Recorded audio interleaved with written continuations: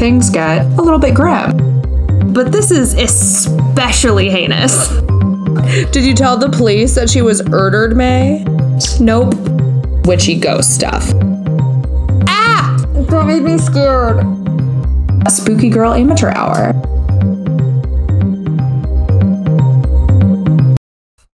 Water by me or else I will die. The end. Same. Good story.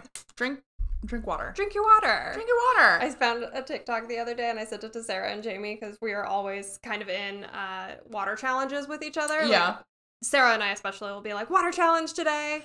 And I only always challenge her when I wake up at like 5 a.m. and I've already had 2 bottles of water. And then she's behind me every day. You're a cheater. Yeah, every time. I love that. But I sent them this TikTok that was like a girl messaging another girl, and the message was like, hey, I'm doing a TikTok video. I need you to chug a glass of water for me as fast as you can and film it and send it to me for my TikTok. And she does it and sends it to her, and she's like, what did you need that for? And she's like, nothing. I just wanted to make sure you were a hydrated bitch. Oh my God. And Sarah was like, why don't you send me texts like this? I love the emotional manipulation. I do too. I'm here for it. Yeah, I do too. I love it. It's a very Libra Scorpio like dynamic. Mm-hmm. I will give you bangs. I will give you bangs. Ain't never been 2 pretty best friends. One of them bitches always gotta dead. be dead. Oh, I will say, despite our life. everything else, like the water, I'm doing really good on my water. I'm loving this diet Yeah? that I'm on. It is not a lifestyle diet, although I might try to like make it out to be. Okay. The first day was really fucking hard Yeah. because I really couldn't eat like half the stuff that I was supposed to. Yeah. They want me to eat so freaking frequently. And somebody who just has like one meal at A 7, day? yeah, it was hard. But I'm adjusting. Yesterday was a lot easier because it was just fresh fruit and a turkey sandwich for breakfast. But I'm weirded out that the turkey sandwich was your first thing. yeah, I Like, know. that sounds like a very lunch meal to me. So most of the days you can flip around and eat them in like whatever order, Okay. but that is the only hard day that you start with a turkey sandwich and then you can only eat fresh fruit for the rest of the day. And I was actually like, it was 8:30 and I was like, I'm hungry. Nice. Like it has been such a long time since my body actually like felt. Your like hunger cues happen. Yeah, Mhm. it was cool. That's awesome. But all the rest of the meals are like depression food, like depression meals. oh, Which I love. So like my lunch was sausage links and walnuts. And I'm like, I can get on board. I love it. it's just like take a handful of whatever you've got in your fridge, but you can only have a handful of it. Mm-hmm, mm-hmm. Nice. At 3:30, I have to eat turkey bacon strips. And I'm like, sold. Great. Great. I had cottage cheese for breakfast. Oh God. Oh, I love it. It's so good. Yuck. I So- tried a juice cleanse once. Oh, how'd it go? Not great. Okay. And I was so dedicated to this. I bought a juicer. I decided to make all my juices like for the week Oh, in like one day. okay. Or I made like 3 days of juices or something like that. Okay. And I couldn't even get through the first glass. It was disgusting. Really? So disgusting. Ugh. One of them called for onion, like a juiced onion. I would love that. And I swear to you, one of my pink water bottles still has the remnants of an onion type smell in it. And it's disgusting. It will never heal. No, it won't. I love that. I would love that. As somebody who can eat onions like apples. Oh God. Ew. I didn't even think about that. Do you know what I want to try? I want to go to Trader Joe's. Uh-huh. Because we just got one. Yeah. And they have these like cayenne ginger health shots. Okay. And people like try them and they like can't get them down. But I'm like, I think I would love that. As a cayenne glutton for ginger. punishment. I used to do apple cider vinegar shots. Ooh, I used to do those when I was like 18 or 19. Oh, yeah, same. And I thought that it would. I'm so fat.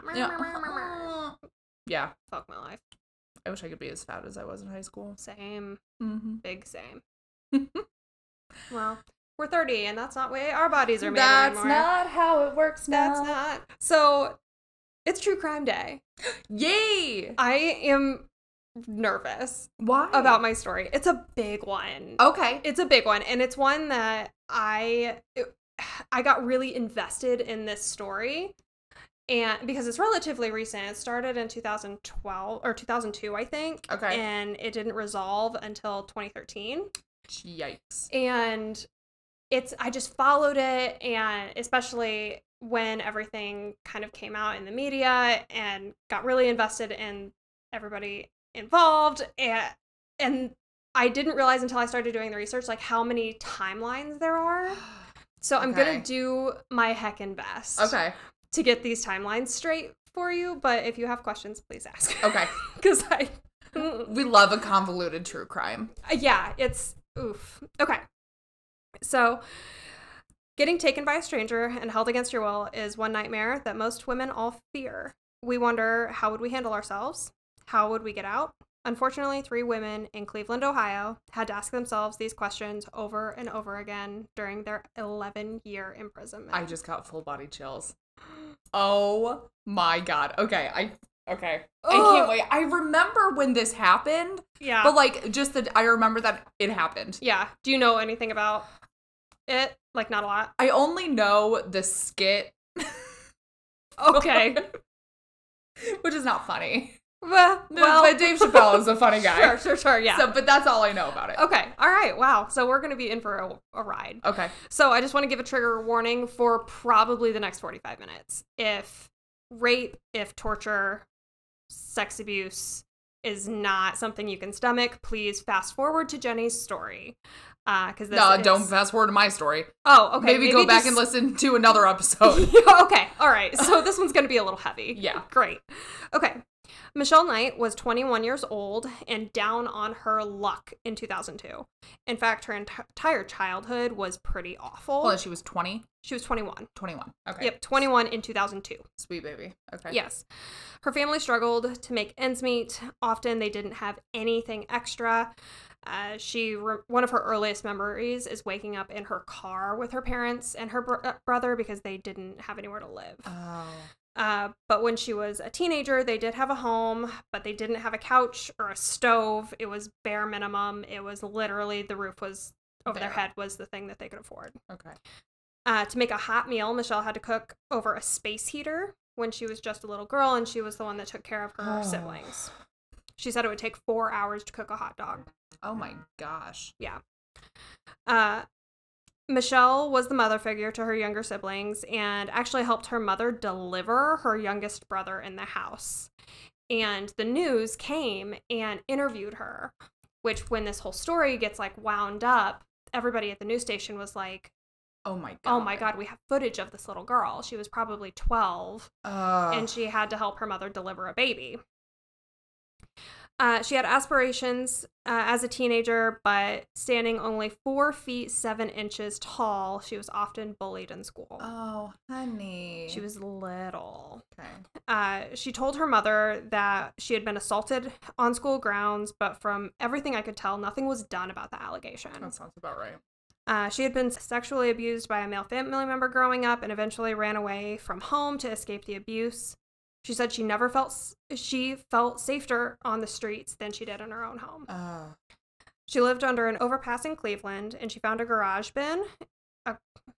She found a garbage bin and a blanket, and that's where she slept. But because she was so little, she could crawl all the way in the bin and close the lid on its side and have shelter. Yeah. When she was on the streets, she was recruited by a local gang to be a drug runner. And she was paid $300 a week to do this. Okay.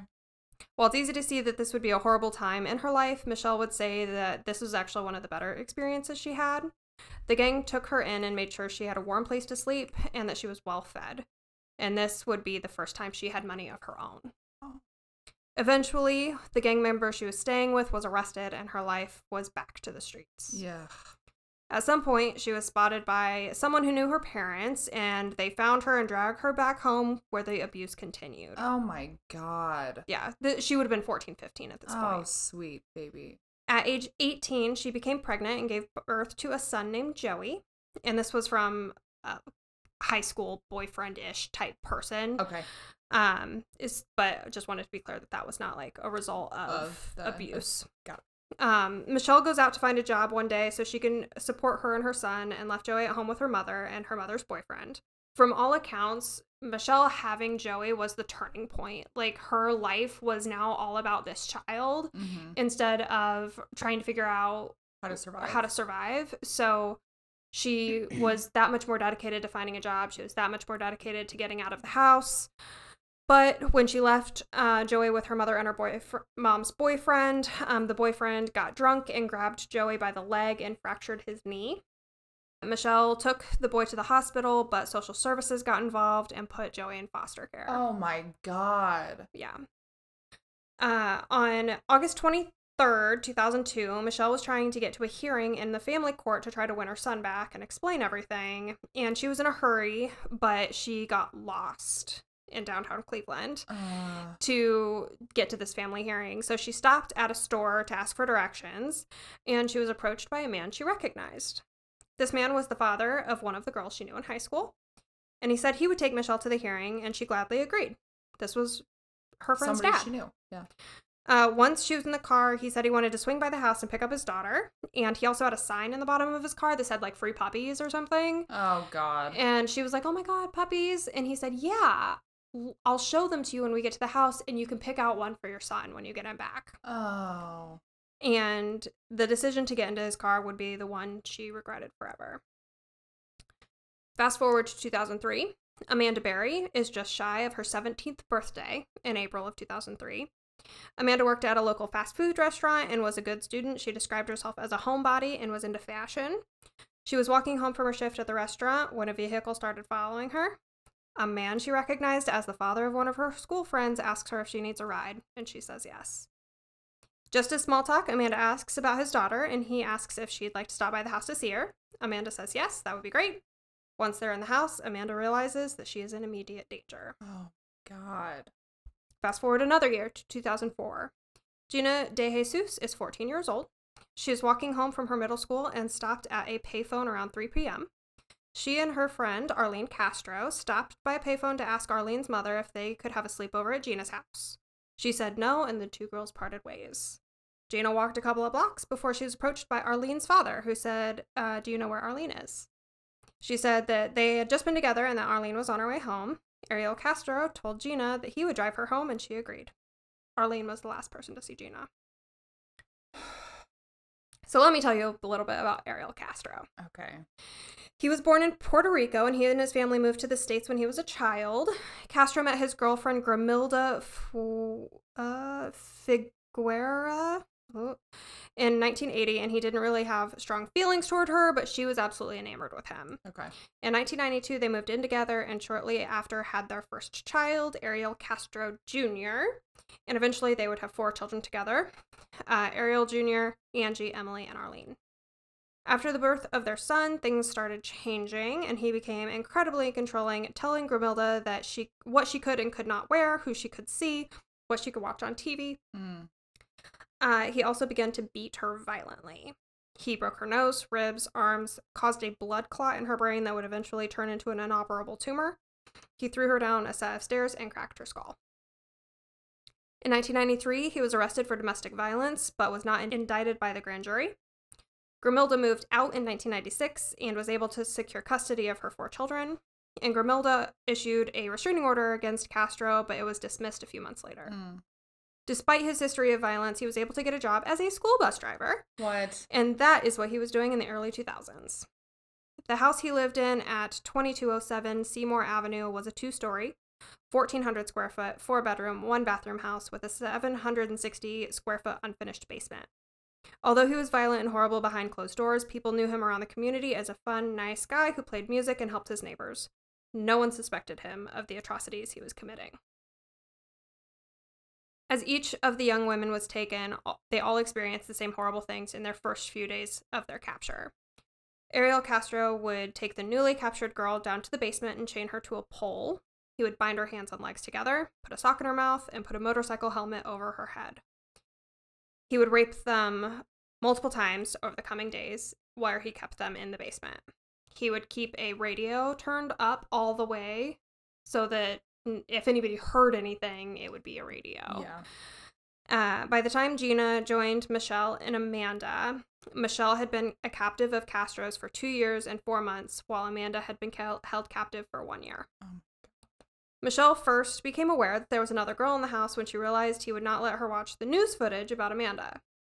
He allowed them to meet once after a few weeks, but after that, it would be months again before they would be allowed to interact again. And eventually, all 3 women would be taken upstairs into bedrooms where he would chain them to radiators. Oh my God. Yeah. Gina and Amanda's family searched frantically for their daughters, but no one suspected Castro.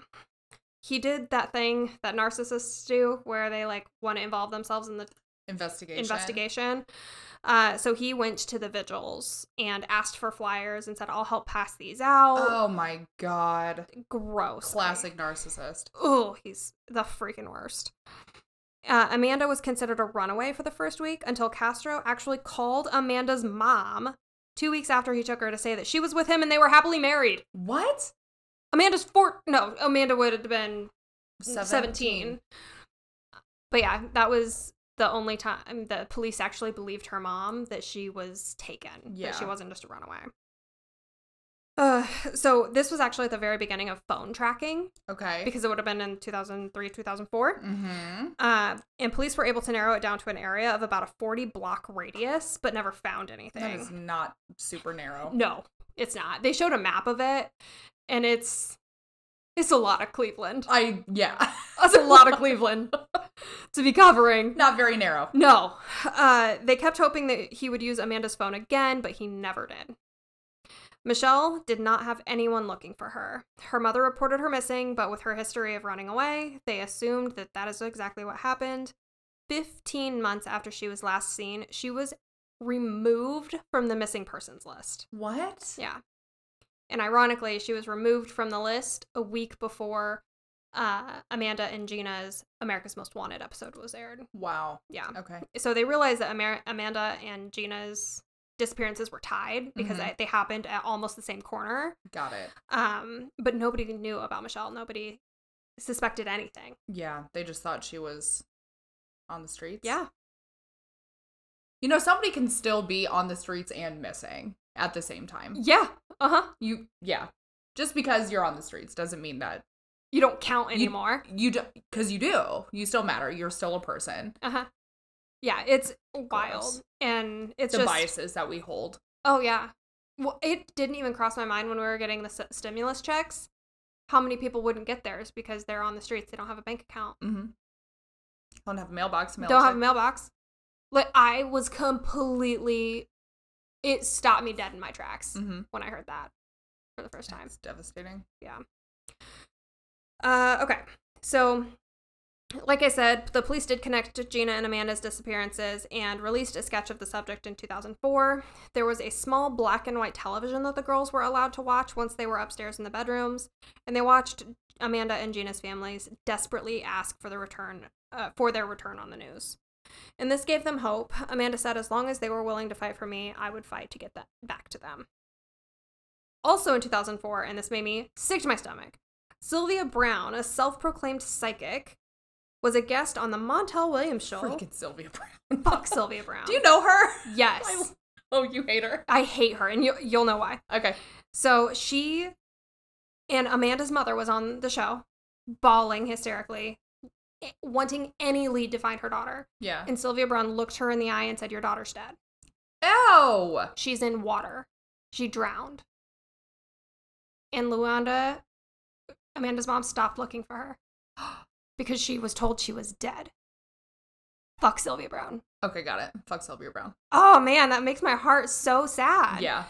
As people who have lost people to have and who believe in psychics and believe in that kind of thing, if I got a sign like that, I'd believe it too. Yeah, I would as well. Oh man, that makes me want to fight. Fraud. I'm so mad. Your hands are clenched into tight fists. Mad. Makes me so irritated. Okay. Like you're fighting for him like this. Yeah. I'm gonna punch you. That's what I look like. Threatening. Yeah, that's me. Okay. The announcement devastated her mother and caused Luana to take down the missing flyers, and she gave away Amanda's belongings. The women did have a small, the women held at Castro's did have that small television, and they were allowed to watch this broadcast, and they watched Sylvia tell Amanda's mom that she was dead. God. During their captivity, Michelle was often treated the worst. She was the oldest, the most sassy, and had nothing to lose. Sure.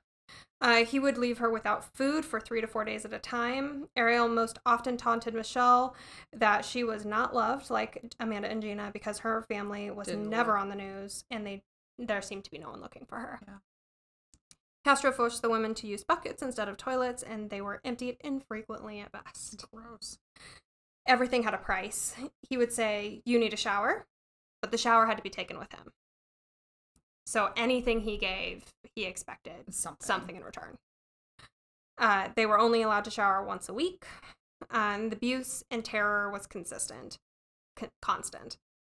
Sexual abuse, emotional abuse, threats to kill were an everyday occurrence. Whatever you're thinking is happening, it's probably much worse. No. Amanda seemed to be the favorite of Castro's, and he referred to her as his wife. She got more food, and she was given a diary and things to write with. If she disagreed with Castro, she wouldn't get the beating for it. Michelle would. Oh. She also got a color TV in her bedroom. In the diary, she would write a number in each of the corners to indicate how many times she had been raped that day. So sometimes it was 1x, sometimes it was 3x, sometimes it was high as 5. Oh my God. But that would be important for later. Okay. So Michelle was impregnated 5 times, and each time Castro beat her, starved her, or injured her, and forced her to miscarry. God. What a piece of shit. Absolutely. There's no redeeming qualities. No. 0. No.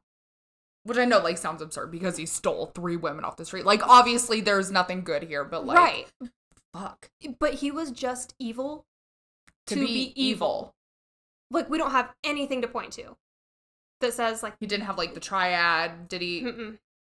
At least not that we've been able to find. Okay. There was, like, he said that he was abused as a child, but there was nothing to corroborate that. Okay. And his brothers, like, have denied that. Yeah. Not that it justifies. Not that it justifies it. But at least it provides a little bit of explanation. Something. Instead of somebody just kidnapping and raping women to do it.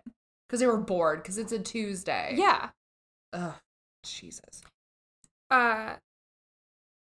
Michelle. Okay. Michelle and Gina were eventually moved into the same room together and were chained together. When one of the women was being raped, the other would hold her hand and try to soothe her while that was happening. On Christmas Day in 2006, Michelle was called into another bedroom and was told that Amanda was having a baby, and Michelle would need to help. Oh.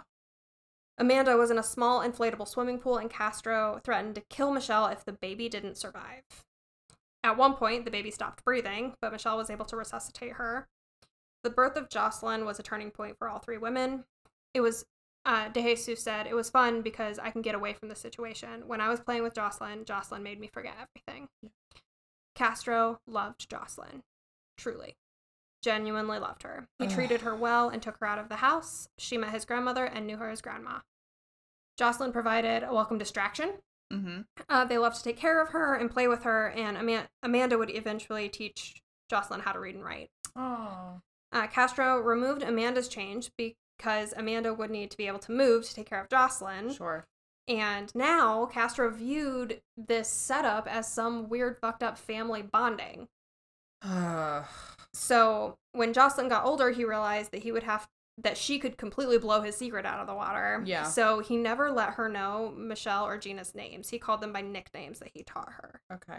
And he also realized that if she told someone that he had 3 women chained up in his house, that it would be bad. So he unchained Michelle and Gina at that point. Oh. So they were able to, like, kind of freely move around the house. They still were very afraid. Sure. To move around. Well, they've had years of conditioning. Yeah, absolutely. But they were, at this point, at least not chained to radiators. Yeah. A small win. Small silver lining here. God. So they would do chores around the house, but overall they were allowed to walk around. But that didn't mean that they weren't punished for the smallest infraction. At one point, Castro had them play Russian roulette, just as an example of his absolute torture. And he pointed the gun at Gina first and pulled the trigger. Nothing happened, and he handed it to her. And said, if you love me, you won't shoot me. And she shot it, Yeah. and nothing happened. But that kept coming up in a lot of the interviews, that was a turning point, because he realized, like, they will never Step up against him. Yeah. So remember how I said that Castro was a bus driver? Mm-hmm. At some point in the mid-2000s, he refused to let a boy off the bus and instead took him around the city, made him wait hours in the bus while Castro went out for breakfast. Eventually, he let him go, but the boy was emotionally scarred, obviously. shit. And the police showed up at his house to interview him, but he didn't answer, and the police just Left. Just, like, Didn't follow up? weird. Huh. Yeah. Did he lose his job? Yes. Okay, yes, good. he did. Good. So, yeah, little did the police know they had 3 women locked in chains in the house. Wow. At that point. Finally, one seemingly random day in May of 2013, Jocelyn, who was 6, Oh my God. goes downstairs and comes back up and says, I don't find Daddy. Daddy nowhere around. At first, Amanda thought that this could be one of Castro's mind games because he sometimes would pretend to leave, and then when the women would, like, tiptoe around to check, he would be standing on the other side of the door with a gun pointed at them. Yeah. They waited and waited and didn't hear anything, so Amanda decided to go downstairs and scope things out. She realized that Castro's car was gone, and she thought, this is it. This is our chance. She walked to the front door and saw that somehow, miraculously, he had forgotten to lock the heavy wooden door. Oh my God. He locked the metal storm door, but the main door was unlocked. She was very thin after years of being fed French fries once a week. Right. And was able to squeeze her arm through the bars of the storm door and wave her hand around. She started yelling to get attention from anybody. Oh no. Finally, a neighbor named Charles Ramsey showed up, and he tried to pull on the door, but it was padlocked shut. He kicked the top of it, and told Amanda to kick the bottom of the door, and they could bend it enough for her to squeeze through. She was able to get about halfway through, but she retreated back inside and emerged again with 6-year-old Jocelyn.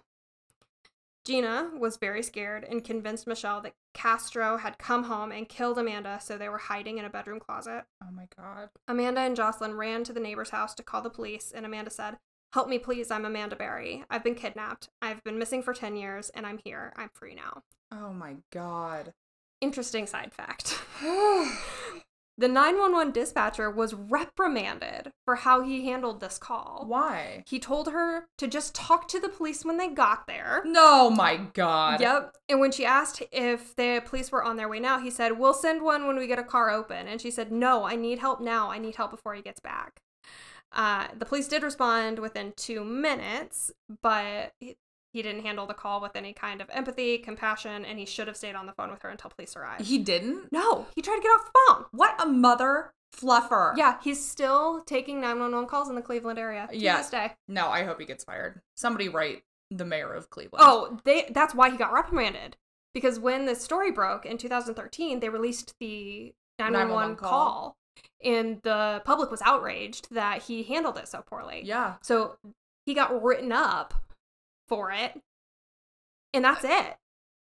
I hate him. That's it. What's his name? Oh, I don't think I wrote it down, but you can find it. I'll find it. I was just like, what, bro? Are you kidding me? Ew.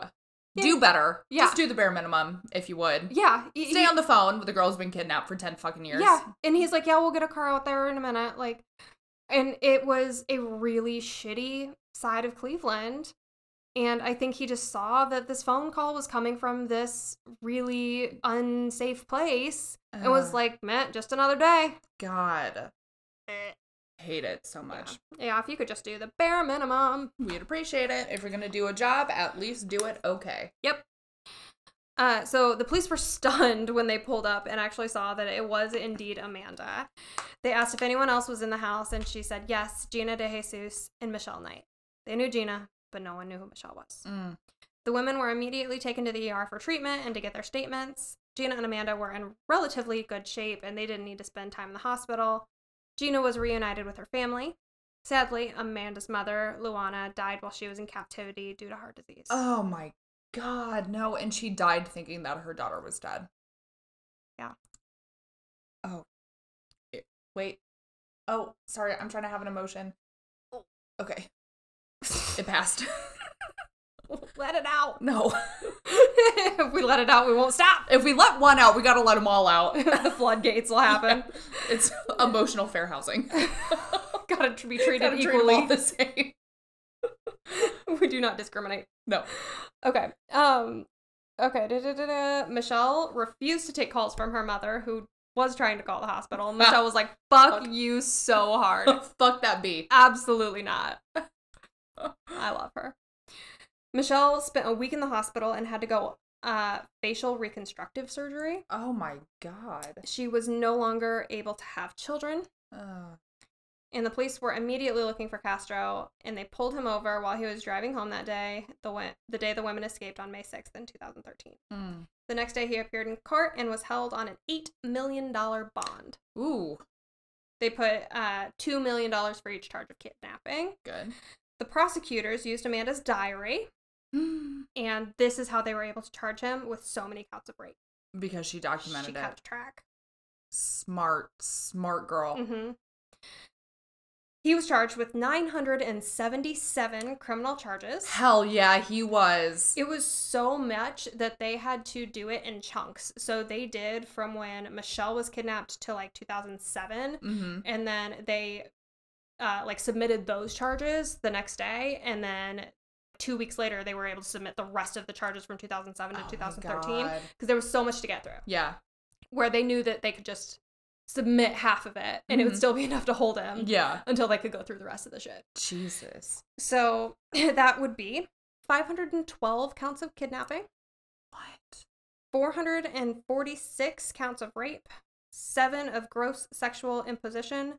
6 of felonious assault. 3 of child endangerment. 2 aggravated murder. And 1 possession of criminal tools. And he got 2 of aggravated murder for 2 of the babies that he killed in utero. And Jocelyn was also considered a kidnapped child. Good. So all of those, like, I kept seeing like 4 kidnapping charges, and I was like, how? And then I was like, Jocelyn. He did address the court and blamed a litany of things for his actions, and originally pleaded not guilty, but would later change that plea to guilty. He blamed the girls for getting into his car. He blamed the FBI for not finding him in time. Oh my God. He said that we were a family. No, narcissist. Michelle was the only one who faced him in court, and she said, "You took 11 years of my life away. I spent 11 years in hell, and now your hell is just beginning. I will overcome all that has happened, but you will face hell for eternity.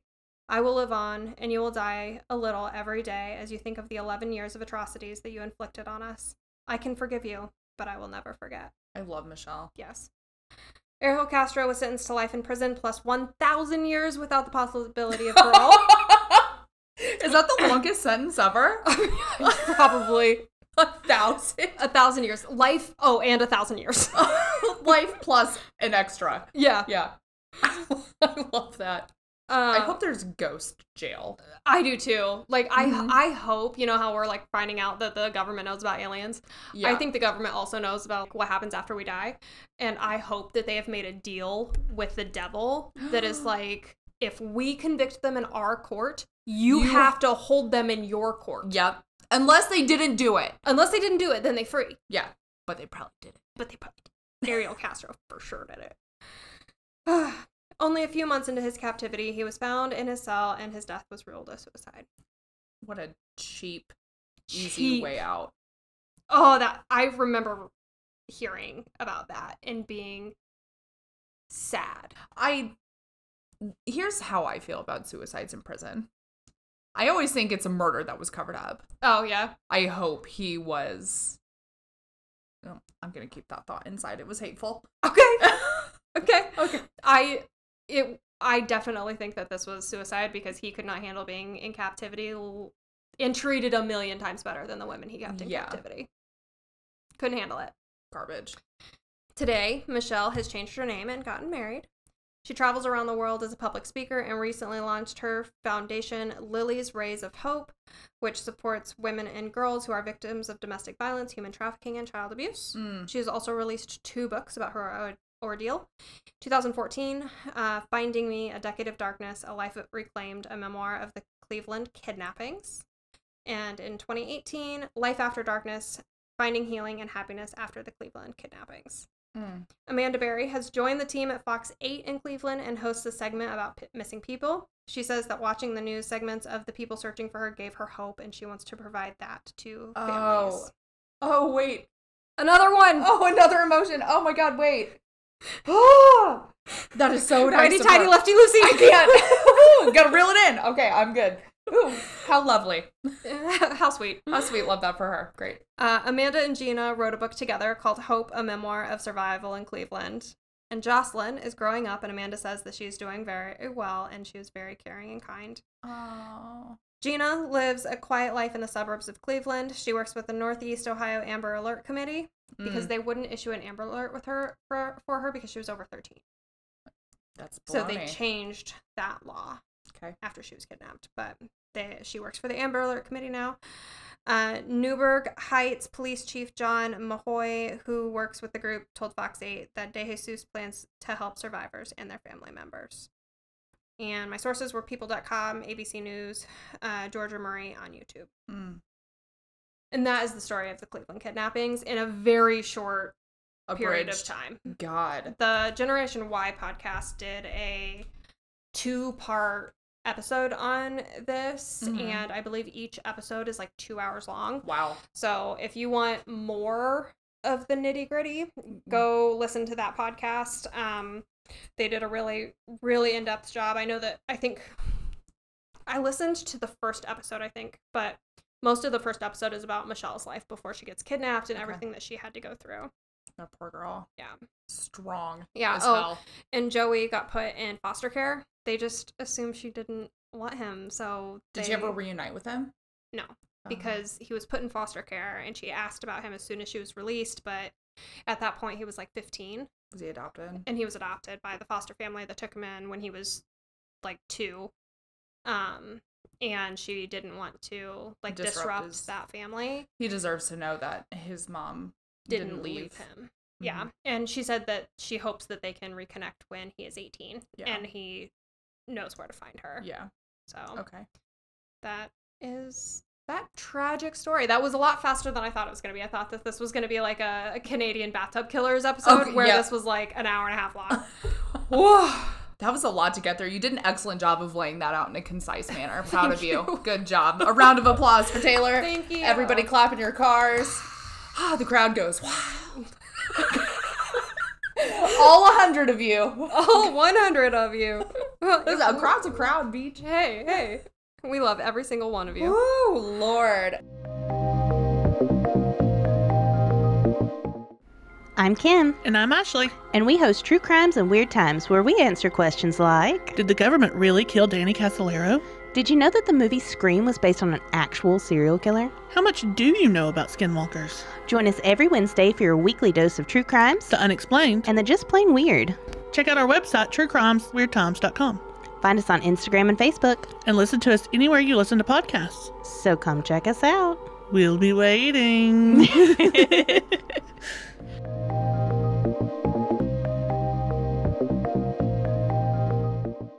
All right. Okay. You're going to tell me a super sad story too, huh? Well, here's the thing about a super sad story.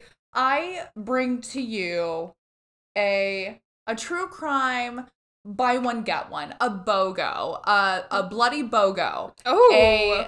A true crime, ooh, ta-da. We have a 3-for-1. A 3-for-1? We have a 3-for-1. We got like Victoria's Secret panties 5 for $25 over here. This is a semi-annual clearance true crime sale for you. No sign up required. Great. But follow us on the social medias. Yeah, that's your sign up. There you go. So put in your email at checkout. I don't want to say that this has a happy ending because I don't know if like murder can ever be happy. Okay. But there's a sense of poetic justice. Okay. All right. Can we do a little As a Libra, my sign is the scales. I am for justice. Okay. It's a little bit of justice, but like make it gritty. Make it unsavory. It's a Scorpio scale.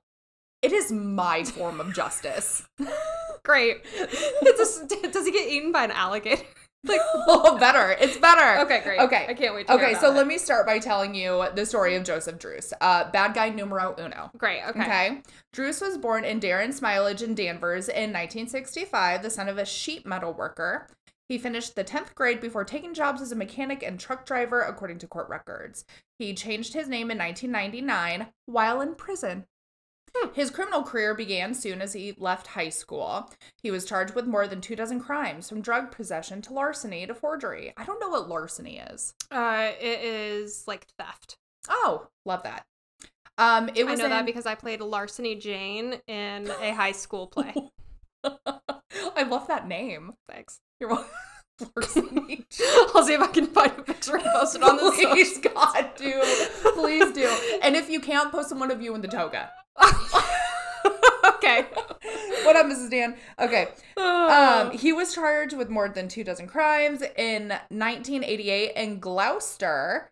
That his life of crime took a violent turn. Okay, we've moved on from larceny. And forgery to stabby. Great, bloody. Stabony.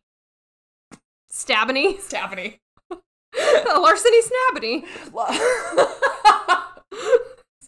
Druce's life, Druce was hitchhiking with a friend in Gloucester when a man who drove a bus for the elderly picked them up.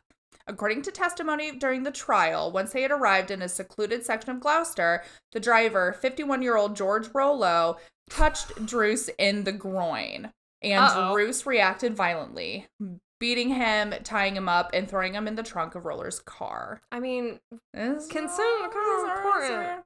After Rollo's beating, Druce and his friend picked up some beer, and Druce drove the car to a parking lot near the North Shore Music Theater in Beverly, where he strangled Rollo with a rope, the prosecutor said. Okay. So, very, I mean, a reaction. Uh-huh. Yep. I'm not going to comment on what kind of reaction it was, but it was certainly a reaction. It was powerful. It was a powerful, emotional, knee-jerk moment. Yeah. Mm-hmm. We'll call it that. He was convicted of first-degree murder and sentenced to life in prison. While he was in prison, a psychiatrist noted his rage in explicit detail, and I quote, Oh, man. angry, frustrated, blaming, remorseless, intense, determined man, believes in Satan, unafraid, laughing as he declares his intent to kill himself. End quote. I was like, I self-identifying until we got to the part where it's like, believes in Satan. I mean, I believe in Satan. I believe in Satan too. I don't think that that's the only, like, that's not where I'm, That's not where we're trying to we're find. not trying to worship No. No. the Satan. We could, the Satan. The Satan, if you will. In May 2001, letter to prison officials, Druce offered to provide information on 2 unsolved murders of 2 Massachusetts girls, Molly Bish and Holly Pyranen, in exchange for them to commute his life sentence. Molly and Holly. Molly and Holly. Sweet. Poor Sweet girls. babies. Worcester District Attorney John Conti said investigators looked into his offer but found that it wasn't credible, obviously. Sure. In 1999, Darren Ernest Smilage formally applied to change his name to Joseph Lee Druce, according to court records. In the space marked reason for change, Smilage wrote, safety and enemy issues, very important to change identity. Druce's father, Dana Smilage of Byfield, said that his son had a long-standing animosity towards Jews, African Americans, and gays. That's a lot of people. That's a lot of people. But let's a specific note on homosexuals. Okay. Because he brutally murdered this man who made a move on him. Right, okay. So let's move on Sure. to bad guy number 2. Okay. John Joseph Gogan. And this is my trigger warning, the Okay. section on this guy, but if Uh-huh. you can hang in there, just hang in there. Okay. Born in Boston in 1935 to an Irish Catholic family, John Joseph Gogan attended local parochial schools intending to become a priest. He attended Cardinal O'Connell Seminary. It's always the priest. It's always the priests. That's why it's yuck. yuck. An assessment in 1954 noted him as markedly immature. He graduated in 1962 and was then ordained. I like the word markedly. I like the word markedly too. Mm-hmm. It's not used enough. Mm-mm. It's like poignant. Yeah. I think like poignant is also a word that needs to be used more frequently. I always think of poinsettia. I can't help it.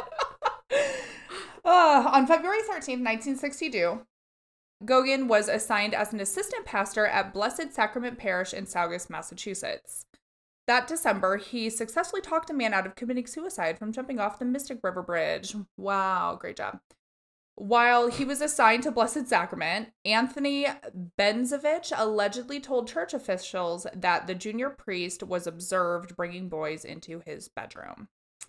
Benzovich would later deny this allegation, but in 1998, Benzovich told reporters he was branded as a troublemaker for reporting Goguen and that the church officials hinted that he might be sent to Peru if he persisted.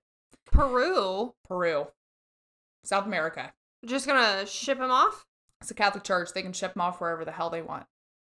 I mean, we could just prosecute him instead, though. Yeah, but that would look not so great for the Catholic Church. So we're just gonna put those Peruvian boys in danger. Yeah. Got it. In Love 1995, Sorry. love that for them. In 1995, Goguen admitted to having molested 4 boys during his tenure at Blessed Sacrament. Goguen was assigned to St. Bernard's Parish in Concord starting on September 22nd, 1966. He was transferred after 7 months there. Church records offered no explanation for the reassignment. On April 20th, 1967, Goguen was assigned to St. Paul's Parish in Hingham. Around 1968, a man complained to church authorities that he had caught Goguen molesting his son. As a result, Goguen was sent to the Seton Institute in Baltimore, Maryland for treatment for his pedophilia. In the early 1970s, parishioner Joanne Mueller accused him of molesting her 4 young sons. Mueller has said that she informed Paul E. Maselli and he asked her to keep quiet. Maselli disputes her account, and the church later reached a settlement with her. Oh. Pay him off. Here's hush money. Please be quiet.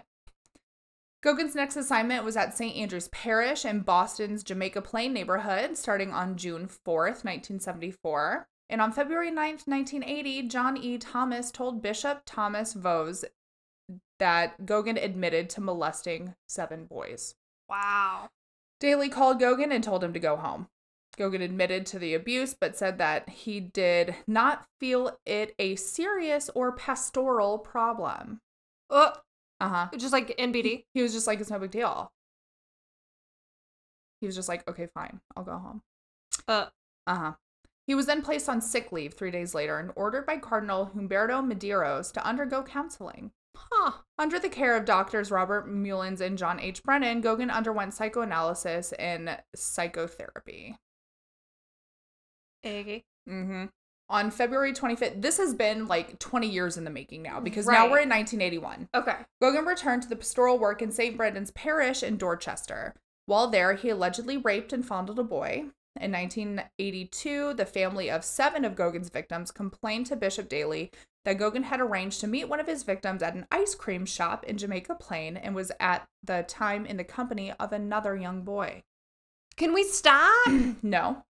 Because then, September 1984, Cardinal Bernard Francis Law, the new Archbishop of Boston, removed him from the parish after complaints that he was still molesting children. Goguen was then assigned to St. Julia's Parish in Weston on November 13th, 1984. He was put in charge of 3 youth groups, including the altar boys. That's not a good idea. No. That's a bad idea. This has been 20 years of allegations. Can we not fucking remove him? And definitely very, very least, the bare minimum, can we just not put him in charge of the children? Like, you, sir, only get to talk to adults. That's it. You don't get to be around the children. Ideally, you, sir, are in jail. That's like best case scenario. I'm going for like bare minimum. The Catholic way. Oh, yes. If we're not going to prosecute or remove him. Keep him away from the kids. That's all I ask. All right. On December 7th, Auxiliary Bishop John Michael D'Arcy wrote to Law complaining about Goggen's assignment to St. Julia's because of his history of homosexual involvement with young boys. The same month, Mullins wrote that Goguen had fully recovered, and Brandon stated that there was no need for restrictions in work as a priest. Recovered? Because you can just fix it. It's like the flu. It's like he stopped smoking. Yeah, you just like get a shot and then you're fine. You're like, oh, yeah. got some Nicorette gum. We're all good. Now you're done. Uh-huh. I know. In 1986, new allegations of sexual abuse were made against Gogin from April 3rd through the 12th of 1989. He was treated at the St. Luke Institute in Silver Spring, Maryland, again, where he was diagnosed with homosexual pedophilia. On April 28th, 1989, Auxiliary Bishop Robert Joseph Banks ordered him to leave the ministry. Instead, Gogin was placed on sick leave. Sick leave. You know, Sick like leave. You're just ill. Between August 10th and November 4th, he was treated at the Institute of Living in Hartford, Connecticut. Upon his release, Gogin was described as moderately improved. Oh, good. Excellent. Okay. Love that. Institute officials recommended that he return to assignment. Banks was concerned about the conclusions of the Institute's discharge summary. On December 13th, the Institute sent Banks a letter explaining the discharge summary, stating that the probability that he would act out again is quite low. However, we could not guarantee that it would not reoccur. I need guarantees. Mm-hmm. I need solid facts That this will not that happen this again. is not going to happen again. You don't get that. So, Kind of figured. yeah. On November 28th, 1990, Banks recommended that Gogin return to the parish, but left the decision up to Cardinal Law and another bishop. And on October 23rd, 1991, the church received a complaint about Gogin, quote, proselytizing with a boy at a pool. Uh-huh. Mm-hmm. What do you think that those conversations between the bishop and the cardinal were like, oh yeah, I'm sure it's gonna be fine. We know all of the allegations. I'm sure that there's not a shortage in priests. At this point, I feel like it is such an ingrained cultural thing within the church that I'm sure these conversations are like, why does he keep getting caught? Oh, that's true. That's very true. Mm-hmm. Oh, Gross. Yeah. it's foul. So, just hang in there. Uh-huh. Over a 30-year career in 6 parishes, Gogin was accused of sexual abuse involving more than 130 boys. That is Awful. 130 too many. Mm-hmm. He was prosecuted, yay, insert applause, finally, in Cambridge for charges of molestation that took place in 1991. He was defrocked in 1998 by Pope John Paul II. He was found guilty on February 21st, 2002 of an indecent assault and battery for grabbing the butt of a 10-year-old boy in a swimming pool at the Waltham Boys and Girls Club in 1991 and was sentenced to 9 or 10 years in prison. Oh, Not enough time. no. After initially agreeing to a $30 million settlement with 86 of his victims, Jesus. the Boston Archdiocese pulled out of it and settled with them for only $10 million. Hold on. Boston Suffolk County prosecuted Gogin in 2 other sexual abuse cases. One case was dropped without prejudice when the victim decided not to testify. In the second case, a judge dismissed conviction of him in 2 rapes after hotly contested arguments because the statute of limitations had run out. The Commonwealth's appeal of the ruling was active at the time of Gogin's eventual death. So, in August of 2003, while in protective custody at the Sousa Baranowski Correctional Center in Lancaster, Massachusetts, Gogin was trapped in his cell by Druce. He jammed the door closed so correction officers could not reach him. Druce then strangled and stomped Gogin to death. Oh my god. Stomped him to death? Stomped him to death. Smashed his face with his foot to death. Woof. An autopsy revealed Gogin's cause of death to be ligature strangulation and blunt chest trauma. Yeah. Yeah. Mhm. The state immediately began an investigation into procedures at the prison. There would have been questions raised about the wisdom and propriety of placing these 2 men in the same unit, since prison officials had been warned by another inmate that Druce had something planned. And they were like, I don't see any problem. Do you see any problem? Yeah. It was noted that 2 guards. It was noted that while 2 guards are normally stationed in the unit where Gogin and Druce are being held, there was only 1 officer in the unit at the time, as one had left temporarily to escort another inmate to a medical station. Oh. Union officials had noted there were staffing cuts previously at the prison, which they feel led to the prison being a more dangerous and volatile place. It has also been suggested that Druce had been offered money to kill Oh my god. to kill our priest. Or Druce thought he would gain prestige from fellow prisoners for doing so. Or that he just hated gay men. Or he just hated gay men, and the reason he is in prison was because a man tried to molest him. Yep. So the idea that a child predator was now in his unit, I can see how that would get the One wheels. thing would lead to another. The wheels are turning. Yeah. And he's like, I'm already in here. And that guy fucking sucks. Yeah. So, a Worcester, Massachusetts jury found Druce guilty of first-degree murder on January 25th, 2006, after rejecting his insanity defense. During the trial, Druce was seen with the black eye he received from an individual who surprised him in his cell. The man who had surprised Druce was reported to have been wearing correction officer pants, suggesting a reprisal by prison staff for the embarrassment surrounding his murder. Huh. Druce is given another mandatory sentence of life in prison without parole. He was already in there. He doesn't care. Yeah, he was like, cool. Yeah. At least this guy who only is serving 9 years is never going to get out. Right. In June 2007, the Boston Herald received a handwritten letter signed Joseph Lee Druce, stating the truth about officer involvement in John Gogan's death, along with an address for a YouTube video. The address contained a video taken by security cameras around the Sousa Baranowski Correctional Center made during the murder. The 10-minute video shows the attempts made by correctional officers to open the cell door, as many as 5 pulling at one time. Eventually, the doors open, officers extract Druce, and medical personnel enter the cell. However, inmates at Sousa Baranowski do not have internet access. Department of Correction officials were investigating who posted the video, as it is from an internal security camera. At the time Druce killed Gogan, he was already serving life without possibility of parole for killing a man who allegedly made a pass at him after picking Druce up after hitchhiking. And in the interim between these little stories, just as a side note, Druce had become infamous for sending fake anthrax letters to lawyers with Jewish names from prison. Wow. So that a 3 for 1. A wild ride. It was a lot. It's a little shorty. It's like a little shrimpy, but it was juicy. I'm here to give you bang for your buck. Wow, that was good. Thank you. I mean, I can understand like why one thing would kind of lead to. I don't condone murder. I'm not saying that this was the best path. Right, it was a path. That is for sure. It is the path of what actually happened. So it was a true path. I'm just here to tell you the true path of crime. True crime paths. True crime paths with Jenny and Taylor. Oh, wow. Is that wild? That was wild. Thank you. You're welcome. I'm here to please. Do you have a bright and shiny?